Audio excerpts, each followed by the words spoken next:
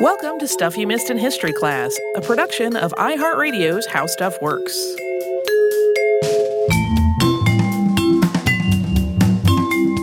Hello and welcome to the podcast. I'm Holly Fry. And I'm Tracy V. Wilson. Today we are talking about Robert Liston, who you might have seen his name before if you like to look at lists of crazy history facts. He comes up on them. He's often characterized as a pioneer in surgery, and when his name comes up, you have probably seen it related to a rather horrifying tale about how multiple deaths resulted from one of his surgeries. Yep. And the speed with which he performed such surgeries, which earned him the nickname the fastest knife in the West End. And that might be part of his story, that particular surgery thing, but maybe not. But even if it is, that means that his entire biography, as it's carried forward today as a medical practitioner, tends to be dominated by the apocryphal events of one day when he, in fact, had a lifetime of achievement and study and teaching in medicine. So today we're going to unpack Liston's career and the way that he approached it. And in some ways, he really is sort of the prototype for that exacting but arrogant doctor trope that we see in fiction all the time. Because he was exacting and he was a very confident man. But if he was arrogant, he really kind of earned it. He advanced medicine significantly during his lifetime. Heads up, there's surgery talk. Yeah. We're not going for gore, but just in relaying the clinical details of what was going on in some of these surgeries, it might get into places that the more squeamish in the crowd may not enjoy. Or if you have young listeners, you might want to just preview it first. Again, we're not really belaboring any of the points or being particularly indulgent about them. But, you know, facts of medicine are not always delightful to hear. No. Having reviewed this, what we're going to be talking about, it's specific, but, you know, it's not wallowing in the specificity. Which is a very tricky thing when you're doing this research to go, how exactly do I describe this surgery without being gross, but while being completely clear about what was going on? Me, someone who is not a medical practitioner. Yeah. Yes, and why it mattered. Yeah, I mean, we're gonna get into the details of all that, but these things that came along with his reputation, there were reasons for all of them. He wasn't just like, I'm gonna see how fast I can do surgery for kicks. Like, yeah, that's kind of how he gets portrayed, is like almost a daredevil. Yeah, maniac who just loves to like do quick amputations and like thinks it's great. And it's he does want to do them quickly, but there's a logic to it. And it's kind of a challenge to his colleagues to rise to his level, all of which we're going to get into. Yes. So Liston was the son of a minister and inventor, the Reverend Henry Liston. Robert was born on October 28th, 1794 in West Lothian, Scotland. Robert's mother, Margaret, died when he was just 6, and his father doesn't appear to have remarried after that. Liston was very clearly a very smart young man. He enrolled in the University of Edinburgh when he was only 14. That was having only been homeschooled, by the way. And just 2 years later, he began his medical training. His mentor and teacher was John Barclay, one of Scotland's most revered anatomists. And Barclay actually taught his students outside the University of Edinburgh system at his own private school. And then in 1804, the university recognized that his courses were thorough and rigorous enough that his students would be allowed to take the school's exams and receive a degree from the university. Liston studied with Barclay for 4 years, and at the age of only 20, he became the Royal Infirmary of Edinburgh's house surgeon. 2 years into that job, he enrolled in London's Royal College of Surgeons to further his expertise. And Liston did pretty quickly become a recognized expert in his field. But he also made a name for himself for being vocally opinionated and kind of difficult to get along with. He would routinely and openly criticize his fellow doctors, and he would take patients that other surgeons thought were beyond help. His brash approach to challenging his colleagues even led to a falling out with his mentor, Barclay. In 1818, the two men had an argument, which led to Liston starting his own anatomy class. And that's one of those stories that could go very like, then he sat there alone in a room, but instead, when he started teaching, he had a packed enrollment of 60 students waiting to hear what he had to say. The ongoing friction that had surrounded Liston eventually led to a change of venue for his work. While he had been practicing in Scotland, his willingness to operate on patients that the Royal Infirmary had rejected had led to rumors that he was orchestrating those kinds of things to build his own practice. The accusations that mounted against him of luring patients away from other doctors resulted in Liston being banished from the infirmary for a short time. The banishment was short, but the ill will between him and his fellow medical professionals remained. Yeah, so this next section is not entirely documented, so we have to say that up front, but it's an example of some of that ill will. And if it is apocryphal, it kind of is, I think, born of that ill will carrying over and becoming this other story. So there's this surprising aspect of Liston's story during his time in Scotland in that he was in close proximity to an infamous series of murders that took place in the late 1820s. This series of murders, the Burke and Hare murders, are actually the subject of a podcast by previous hosts here on Stuff You Missed in History Class. So if you want the context for it, you can go back and listen to that. But exactly how close Liston came to all of this is a little bit of a matter of debate, but we're going to give you the brief version of it. So these two men, William Burke and William Hare, were both born in Ireland, and they moved to Scotland in the 1820s. In November of 1827, an elderly man died in the inn where Hare was a manager. Hare and his friend Burke took the man's body and sold it to surgeon Robert Knox for £7, 10 shillings. And while that first death had been a natural occurrence, the profit that was made from it prompted Burke and Hare, along with their common-law wives, to lure a series of victims into the inn where they got them drunk and then suffocated them. And they continued to sell these victims to Knox, who gladly took them because bodies for research and teaching were in really short supply. Yeah, that's also discussed in that past episode on Burke and Hare and in Holly's in my previous episode on the doctor's riot, like why there was a shortage of bodies for medical study. Liston, who was a colleague of Knox, reportedly noticed that he suddenly had a regular supply of cadavers, and he became suspicious of this. The story goes that Liston confronted Knox over this while Knox was in the middle of giving a lecture and using a young woman's body as his illustrative example for the lesson. After the men had words, Liston allegedly knocked his colleague to the ground and then took the body of the woman, who was alleged to be a victim named Mary Patterson, and then arranged for her to have a proper burial. Okay, now, this story is another that seems to have grown a little bit more from his legend than from any actual evidence. There's also like a whole other dimension to it where there may have been some lasciviousness involved in how the body was being handled, and that may have upset Knox. I found mention of this whole thing in a book, which indicates that the author of that book was told, follow this logic, about a letter that Liston wrote to a colleague in which he discussed his suspicions about Knox and the altercation and the body of the young woman. But the writer of that book does not appear to have seen the letter itself, so she is going by what someone told her existed.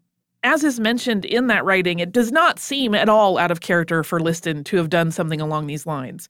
He was often on pretty poor terms with his fellow surgeons because he was very critical of them, and he had a very strong personal ethical code.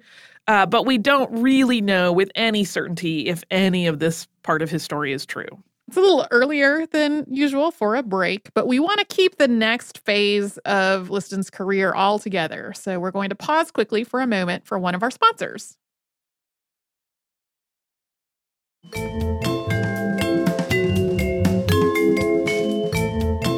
We mentioned at the end of that last segment that we were not sure about Liston's proximity to the Burke-Hare murders was entirely true in terms of him being involved with an altercation with Knox. But what we do know is that as a consequence of his general displeasure with his situation in Edinburgh and his ongoing troubles just getting along with everyone there, when Liston was offered a job in London in 1828, he took it. That job was serving as professor of surgery at the University College Hospital. That was a new facility, making Liston the first to serve in that role and consequently very influential in how it was established within the hierarchy of the institution. And it was in that position that Liston truly made a reputation for himself in a number of ways. When you've had trouble getting along with people, it seems really convenient to just have a fresh new start that's not only a new start for you, but also a brand new facility. And super, prestigious. People are like, wow, that's an amazing job opportunity. Yeah, so if you listen to our March 2018 episode on Ignaz Semmelweis, you probably recall that he was a proponent of hand washing before surgery and that he was met with significant resistance from other surgeons. But Semmelweis's hand washing crusade didn't start until the 1840s. There were other people that had similar ideas earlier than that. One of them was Liston. In the 1820s, he was already thinking about cleanliness and hygiene in the operating theater, although he wasn't entirely consistent about it. Yeah, there's one particular detail. It's like, yikes. But Liston did routinely wash his hands before surgery. And he also put on a clean surgeon's apron before each procedure. And he insisted on clean sponges and dressings that were soaked only in cold water rather than any of the commonly used ointments or other preparations, which could potentially foster germ growth. It's interesting because at this time, there was a little bit of a cult of personality around surgeons having kind of like these filthy, gross-looking aprons because it proved how much experience they had, whereas he was like, no, clean, sharp, and fresh every time. Liston also shaved incision sites before beginning an operation. That was not common practice. And he was onto something with hair removal. Per the World Health Organization's guidelines, hair removal simplifies suturing and reduces the introduction of potential contaminants. But shaving a site can also cause microtrauma to the skin, potentially contributing to surgical site infection. You'll often see that listed as just SSI in medical literature.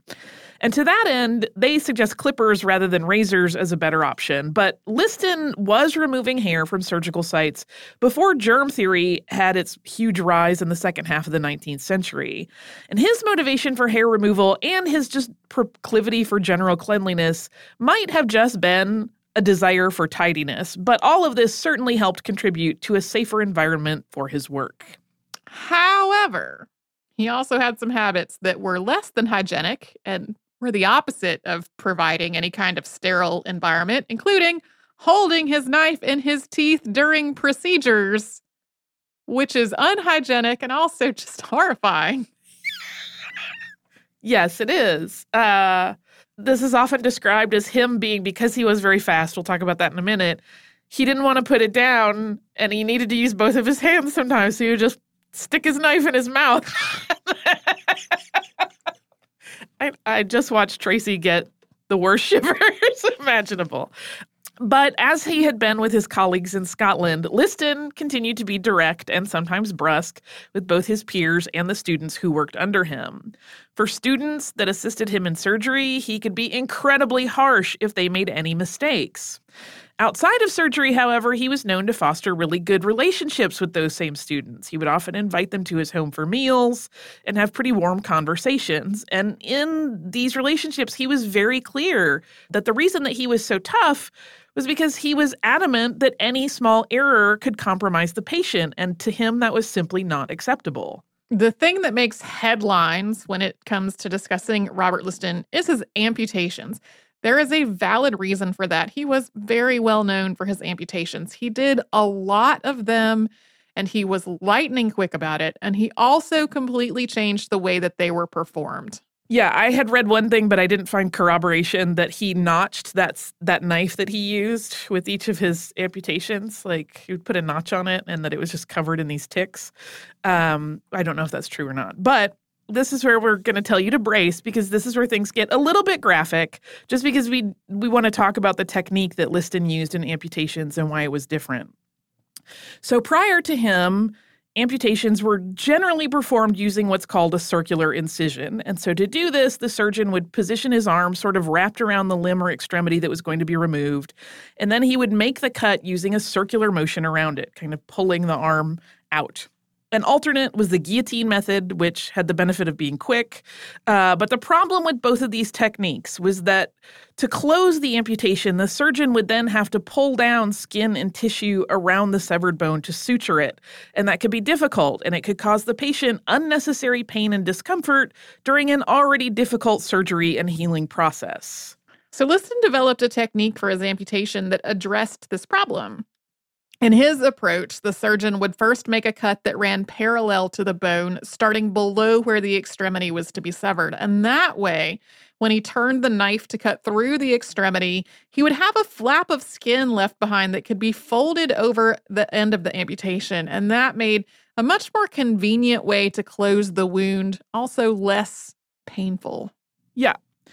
And as part of his ongoing efforts to make amputations safer and faster, because we should mention that this was before the use of anesthesia, patients might have sometimes been given alcohol or even laudanum or a bit of opium, but that was not common practice. And we don't really have documentation on which of these patients were prepped with any kind of help in that manner. But Liston also invented tools to assist in the procedure. So he required a long, straight knife that had both edges sharpened. And while he didn't invent the knife, knives have been around forever, this particular version of it came to be known as a Liston knife. And his other big contribution to the tools of the trade was a locking forceps so that he could lock them down and control arterial bleeding during an operation. And that same type of locking clamp or forceps continues to be used in surgery today. But the real reason that his amputations became so famous was because of how very fast he did it. Again, he was driven by the desire to minimize the time that the patient had to suffer for what had to have been just excruciating pain while being held down with no kind of effective sedative. Many articles that you see about him will use headlines quoting him, asking those in attendance to time him. Some of his surgeries allegedly took as little as 30 seconds. And he's also alleged to have completely severed and sutured the leg of an adult man in 2.5 minutes. He was focused on speed because he felt like the less time that a patient was left open, the less likely that their wound would become infected. Liston was also a very large and powerful man. He was about 6'2" and very strong. So part of his speed was just because he could exert a lot of pressure on a cut to do this quickly. And there are stories of Liston being a showman about his work, sort of courting the audience that was always on hand in his operating theater. And he definitely did draw a crowd because his contemporaries recognized his skill and his innovation and his dedication to excellence, and they wanted to see how he worked so they could learn from him. And whether he was showboating during surgery or he was just truly trying to simply show his work as an educational tool to those in attendance is one of those things that shifts a little bit depending on what account you're reading. He was a very confident man, so I have no trouble believing that he was, pretty loud and boisterous when he talked through what he was doing with a patient. I feel like he would fit in well with a number of fictional surgeons on Grey's Anatomy. With a number of fictional surgeons everywhere, right? Yeah, he's a little Stephen Strange. He's all of them. So there are several infamous surgeries that come up when discussing Liston's work. This is another moment where you might want to brace. In one surgery, he was removing a man's leg at the hip, and he also removed the testicles as well. And the other pretty notorious surgery is one that is often used as evidence of him being really overzealous. It's an incident in which he was said to have removed the patient's leg as planned, but he also removed at least 2 fingers from his assistant's hand who was holding the patient's leg. And this story continues that in the long swoop of his cut, he also managed to nick the coat of a spectator who had leaned in too close. So the story goes that the patient and assistant both died of infection and that the spectator died of shock. So this tale is often invoked with a headline involving Liston's 300% mortality rate, but it is also probably apocryphal. One of those stories that's so fantastic and attached to such a big character that it has sort of gained a life of its own even without supporting evidence. Yeah, so the first of those 2 examples happened. The second, probably not. Yeah, that was an inadvertent overcut on the first one. And that second one does seem to be, it may have happened, but we do not have supporting evidence. What we do know is that even though while Liston did lose patients, out of the 66 amputations on record in his first 5 years in London, 10 of them died. That's actually better than the average in a lot of other hospitals. Like having 10 out of 66 patients die might sound terrifying by today's standards, but it was just way better than so many other hospitals that were performing similar surgeries where there was often a 1 in 4 chance that the patient wouldn't survive. If we also sort of add in the idea that he was known for taking patients that other people thought were beyond help, that seems like an even more positive part of his equation. Yeah, I mean, he There are stories of his waiting room just being perpetually full because people were all very afraid of having amputations, of course, but they were more trusting of him than they were of almost anyone else. And Robert Liston, we should say, was not only interested in teaching amputation, though. He had very firm opinions and a lot of experience, and he used both to teach the next generation of surgeons how to hone their craft. In 1837, he published his book Practical Surgery with 120 engravings on wood, and then it was adapted for U.S. publication the following year. And that was followed up in 1840 by Elements of Surgery, which also got an American edition, but that time it took 2 years. That came out in 1842. And in his writing, one of the things that he talks about is his 3 guiding principles of surgery that he felt that all doctors should follow. The first principle that Liston listed was an expert knowledge of anatomy. He believed very strongly that one must study and practice on cadavers before ever being allowed to operate in any capacity on a living person. It's not surprising that anatomy would be his governing guide as a surgeon. The need to know the human body is obvious, but also anatomy formed the foundation of his early studies with Barclay. And Liston's second principle of surgical practice, and this is actually pretty groundbreaking for his time, was to always factor in the patient's emotions. He was very conscious of the mental state of the people that he treated, and he wanted physicians to be open with their patients and fairly transparent, but also reassure them about the procedures that they were recommending and the treatment that would follow. And if a patient was truly filled with dread, he thought it best to postpone or even cancel the surgery because he thought that was only going to decrease their odds of making it through healthfully. The third principle that Liston outlined was the need for courage on the part of the surgeon. There was no place for hesitation in the operating room. A trepidatious surgeon might hesitate too long and consequently doom a patient. In addition to the amputations gone awry that we mentioned earlier, there was at least one other incident when Liston's self-assuredness and his confidence led him to a quick decision with fatal results for his patient. So at one point, he was presented with a child who had a mass on his neck, and Liston believed that it was an abscess. That was his assessment. And so he punctured it with a knife, and it had in fact been an aneurysm, and the child died. So it may sound surprising, given his seeming passion for surgery, but Liston was actually very conscious of the importance of trying to avoid unnecessary surgeries. He thought that the ongoing advancement of medical science would continue to allow pathology to better determine which patients would truly benefit from a surgical intervention versus what should be treated with other non-invasive methods.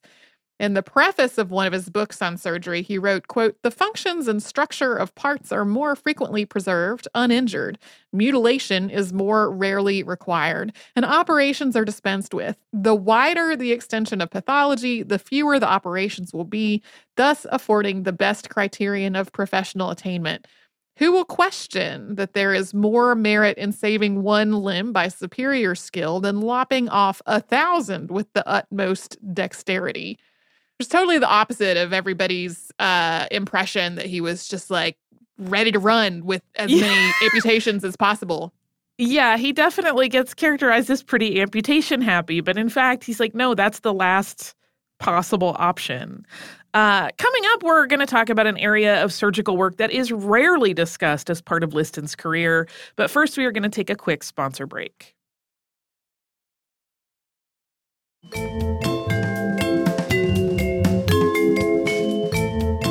While amputations made Robert Liston famous, he made significant contributions to the advancement of plastic surgery as well. And he wrote about this in Practical Surgery, particularly rhinoplasty, in a section that is dedicated to discussing the restoration of lost parts. At the time, other surgeons were known to mock the idea of plastic surgery, particularly methods and techniques of restoration that had been developed in other countries. So if you listen to our past episode on Sushruta, you know that Indian physicians had developed various plastic surgeries over the centuries, and many of Liston's colleagues found such concepts to be absurd. Yeah, there was definitely an element of racism in some of their mockery of it.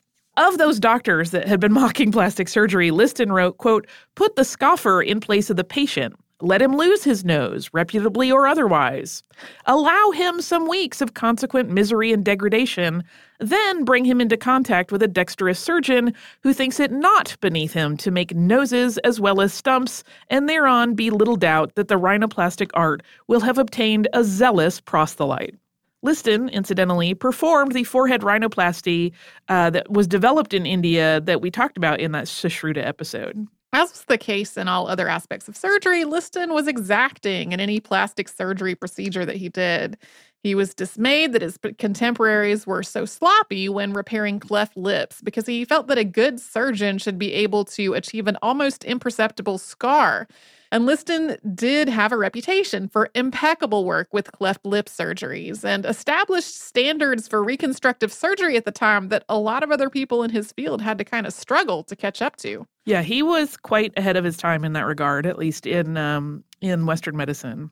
There's another aspect of his story which is noteworthy, and that is that on December 21st, 1846, Robert Liston made history as the first surgeon in Europe to perform an amputation using anesthesia. The idea came from the United States, specifically a Boston dentist named William Thomas Green Morton. In a very short period of time, medical professionals in Britain went from having first heard of ether's use to actively using it themselves. A letter from Boston describing its use had arrived in London on December 17th, just 4 days before Liston's use of ether. In those 4 days, the doctor who had received the letter, Dr. Francis Boot, and his dentist friend, James Robinson, had put together an inhaler for ether by adapting an existing piece of technology called a Knuth's apparatus that was intended to make carbonated water. Yeah, it had 2 glass vessels, and they were kind of using those to adapt for the administration of ether. And Boot and Robinson's ether administering apparatus worked, but not consistently. So they worked to improve it.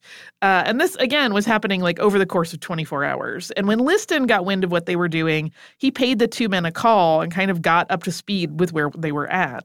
And then he collaborated with William Squire, one of his students who he had brought with him on that visit, and Peter Squire, William's uncle, to further refine the ether inhaler, introducing regulating valves. In a letter to a friend, Liston described the device this way, quote, "It is only the bottom of Knuth's apparatus with a sort of funnel above, with bits of sponge, and, at the other hole, a flexible tube." And so on December 21st, Liston removed the lower leg of a patient named Frederick Churchill, while Peter Squire administered the anesthesia through the inhaler. Churchill, not related to Winston Churchill, was soon subdued by the ether, and Liston was able to perform the surgery. Just a few minutes after the procedure was finished, the patient awakened and asked when the operation was going to start. This caused the spectators on hand to laugh, and then that made Churchill nervous. He tried to back out of the surgery, still not realizing that it had already been done and that it hadn't been the horrific experience that he had anticipated happening. And at this point, Robert Liston reportedly announced, quote, "This Yankee dodge beats mesmerism hollow." At this point, mesmerism had been pitched as a potential treatment for surgical pain. It was something that Liston had never believed in terms of efficacy, and so he was perfectly happy that he had used ether successfully. It's worth considering that in adopting the idea of using ether so readily, Liston was essentially ending part of the need to speed through surgeries and ending the very practice for which he was so well known.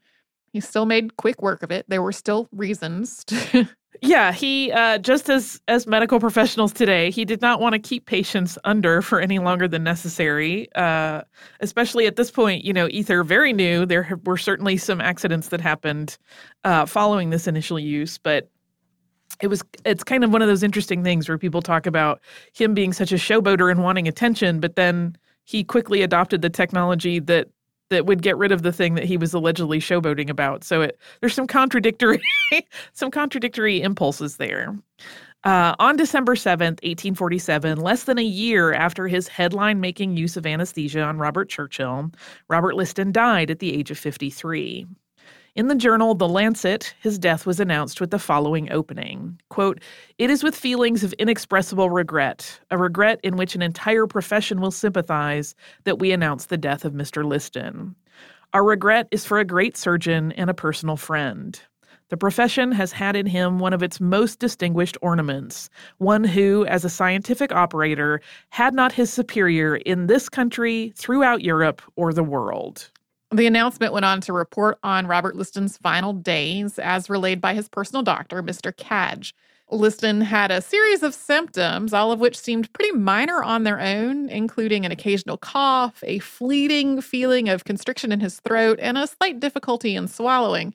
He had experienced an incident in which he coughed up blood, which is definitely more alarming, and there was also no obvious source for it, according to his doctors.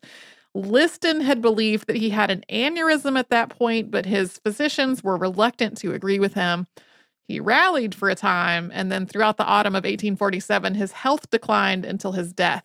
And his post-mortem examination, which is also reported in great detail in The Lancet, revealed that Liston had in fact been right about his own diagnosis all along, and that he had in fact died of a large aneurysm near his heart. So even without in any sort of evidence of what was going on, he had kind of intuited what was up, which some people point out as additional evidence of his medical insight. That is Robert Liston, who is, to my mind, a lot more complicated than he did a lot of amputations and killed some people. Mm-hmm. For sure. Yeah. So I that's kind of why I wanted to do an episode on him, because I often see that headline of like 300% mortality rate. And I'm like, yeah, but there's a lot of other stuff going on there, dude. And we don't know that that's true. Yeah. Well, and even just the fastest knife part is like, it wasn't the fastest knife because he was just trying to be the fastest for no reason.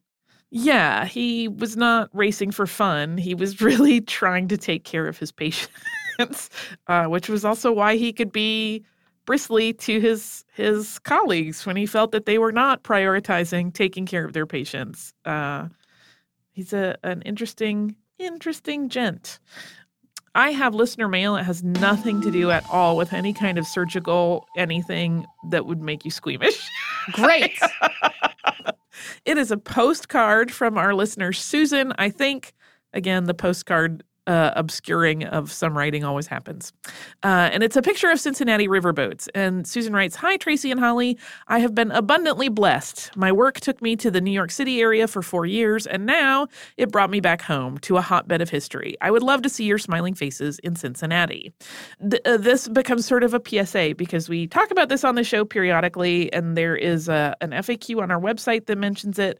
But I also just wanted to make sure we reviewed for any of our listeners that might not know. We do get questions about, will you come to our town still? And for insight into how all of that works, we want to go everywhere. We want to see everybody that wants to see us. But there are a couple different things that factor into that. One, if it's a tour that we are putting together ourselves, like with our company, those are based on like numbers of downloads and demographic data about what cities we're most popular in so that we can maximize our benefit from that effort. And then also what the venues are like there. Like if we have a sizable number of listeners in a place, but the only venue that would really be available holds 2,000 people, like that's more people than are probably going to come to our show.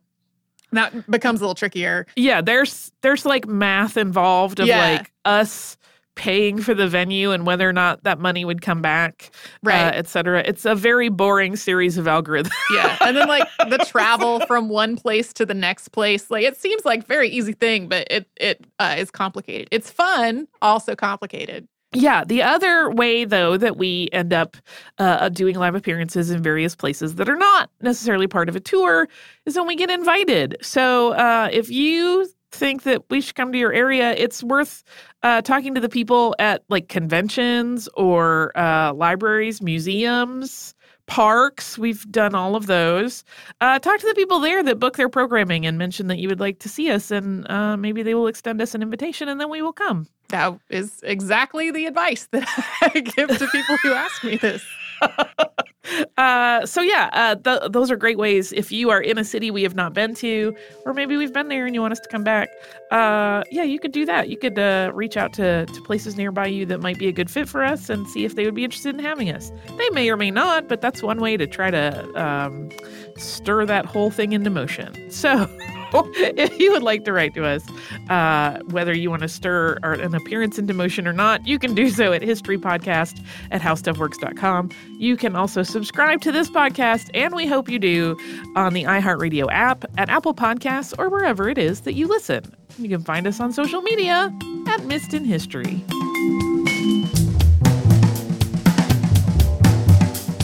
Stuff You Missed in History Class is a production of iHeartRadio's How Stuff Works. For more podcasts from iHeartRadio, visit the iHeartRadio app, Apple Podcasts, or wherever you listen to your favorite shows.